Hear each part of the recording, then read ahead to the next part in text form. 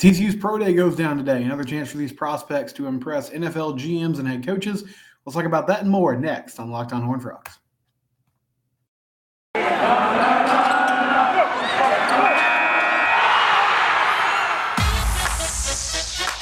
You are Locked On Horned Frogs, your daily podcast on the TCU Horned Frogs, part of the Locked On Podcast Network, your team every day.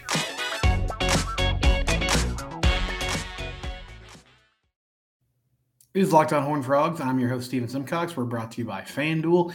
Please subscribe to our YouTube channel. We're getting closer to 600 subscribers, which is a cool kind of benchmark for us to hit. You can also subscribe wherever it is you get your podcasts and the audio variety.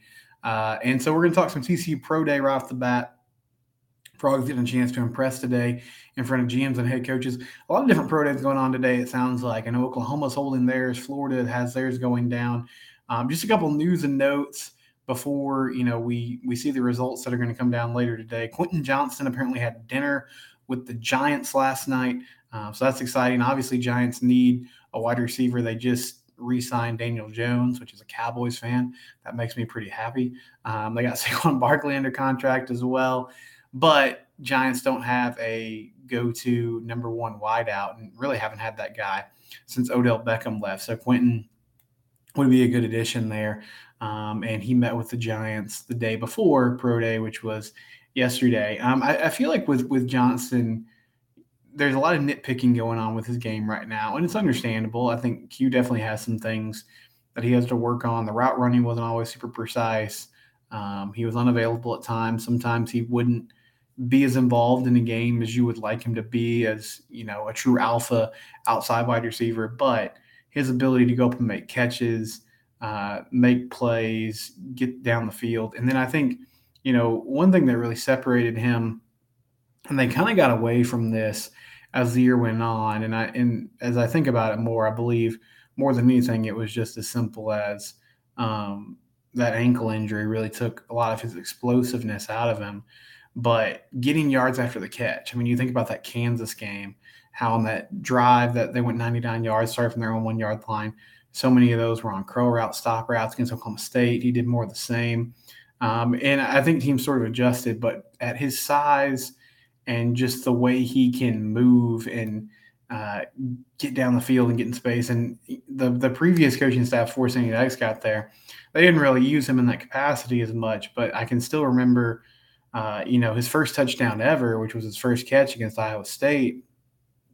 He goes and gets the ball and takes it to the house.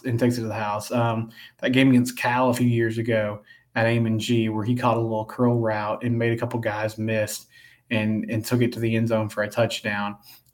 That's a special thing that he can do that not a lot of other players can. Not that he has like an amazing 40 time or just breakaway speed, but being able to use his body and use his agility and those long legs to get yards after the catch is something that can be special at the next level. So the Giants, among many other teams, interested in Quentin Johnston.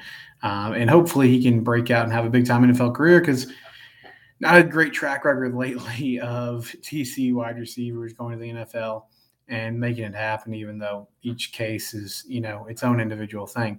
Another note that I saw, Kendre Miller, Ian Rappaport from the NFL Network had this. He said Miller is not working out at Pro Day today. He's still recovering from that MCL injury that he suffered in the win against Michigan.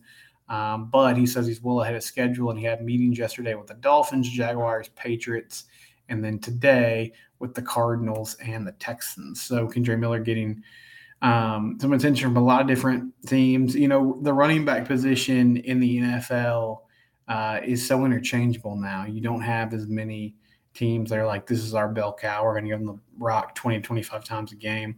People are really looking for value at that spot. And I think Kendre Miller is a great value pick for somebody that you could find on day 2 or day 3, and you're going to get a player who can make guys miss, who has a great center of gravity, has enough speed to get it done, can break away at times. We saw that in the Texas game and at other points this season. Can catch the ball at the backfield, tough runner, the type of player that sets the tone when he runs the football. So I feel like Kendre is going to be a popular prospect. I think it hurts him that he's not working out right now, but at the same time, he still gets to meet with teams and showcase a lot of what got him to this point. So I think Kendra could have a long NFL career ahead of him.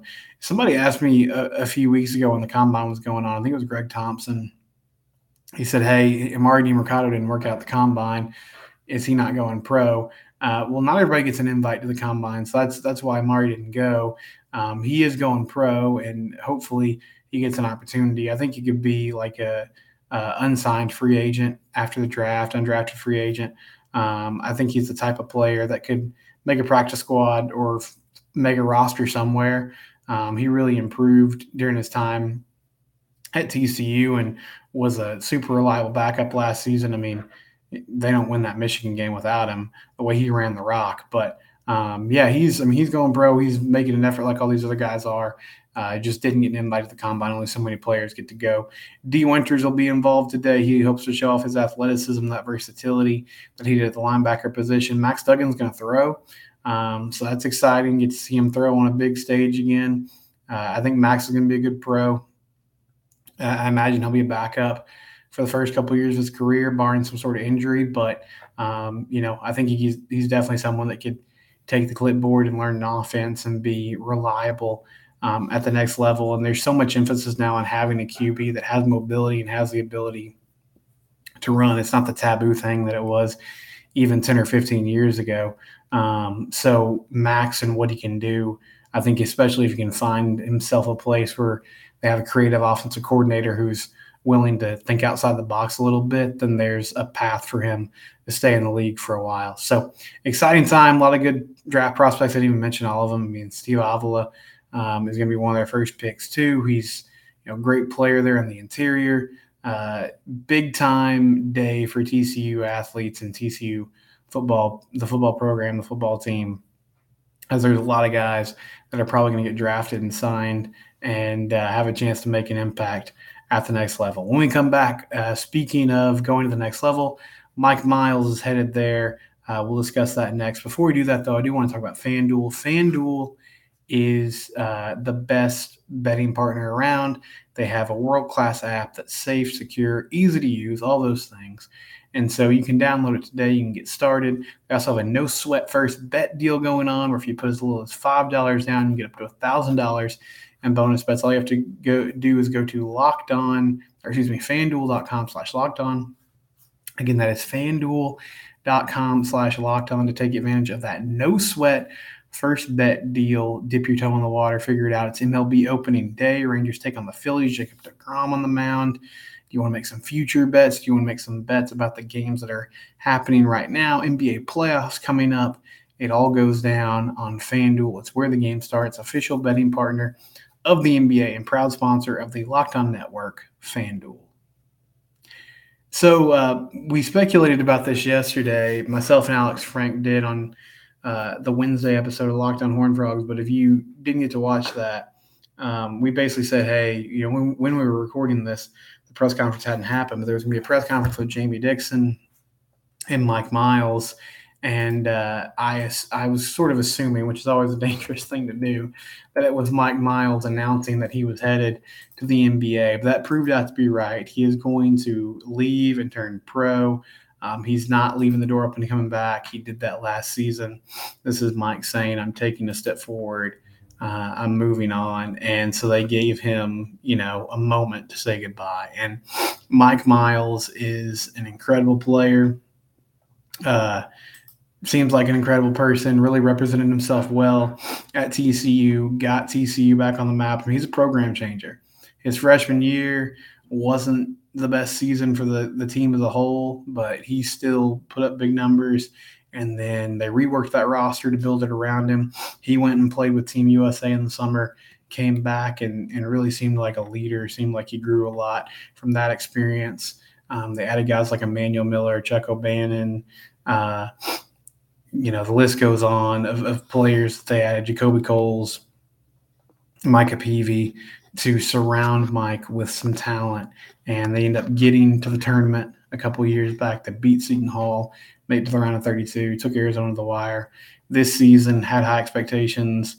It was an up and down year, but they still did make it to the tournament. They won a game. They beat Arizona State in a thriller, and then played Gonzaga competitively in that round 2 game. And so Mike stayed home. He did what he was supposed to do, and he represented TCU super well. So excited to see, what he can do in the NBA. He said at that presser he'll always be a Horn Frog. He said he'll miss the family aspect of being at TCU the most. And Jamie Dixon said he just thought it was the right time for Mike to turn pro. And I don't like to speculate or comment on these decisions too much because ultimately I think like these guys are making their choices. They have more information. They have the best information on what's next. If you're confused and you think, man, I don't see him on a lot of these mock drafts, like even in round 2, his name's not popping up. It seems like the main knock on Mike at the NBA level is just his size, that he's not big enough to play guard in the NBA because it's becoming increasingly, a position where guys are taller and taller and they prefer players that can see over the defense and can dice people up off the dribble and make passes and use their size in the post at times. And that's not who Mike is.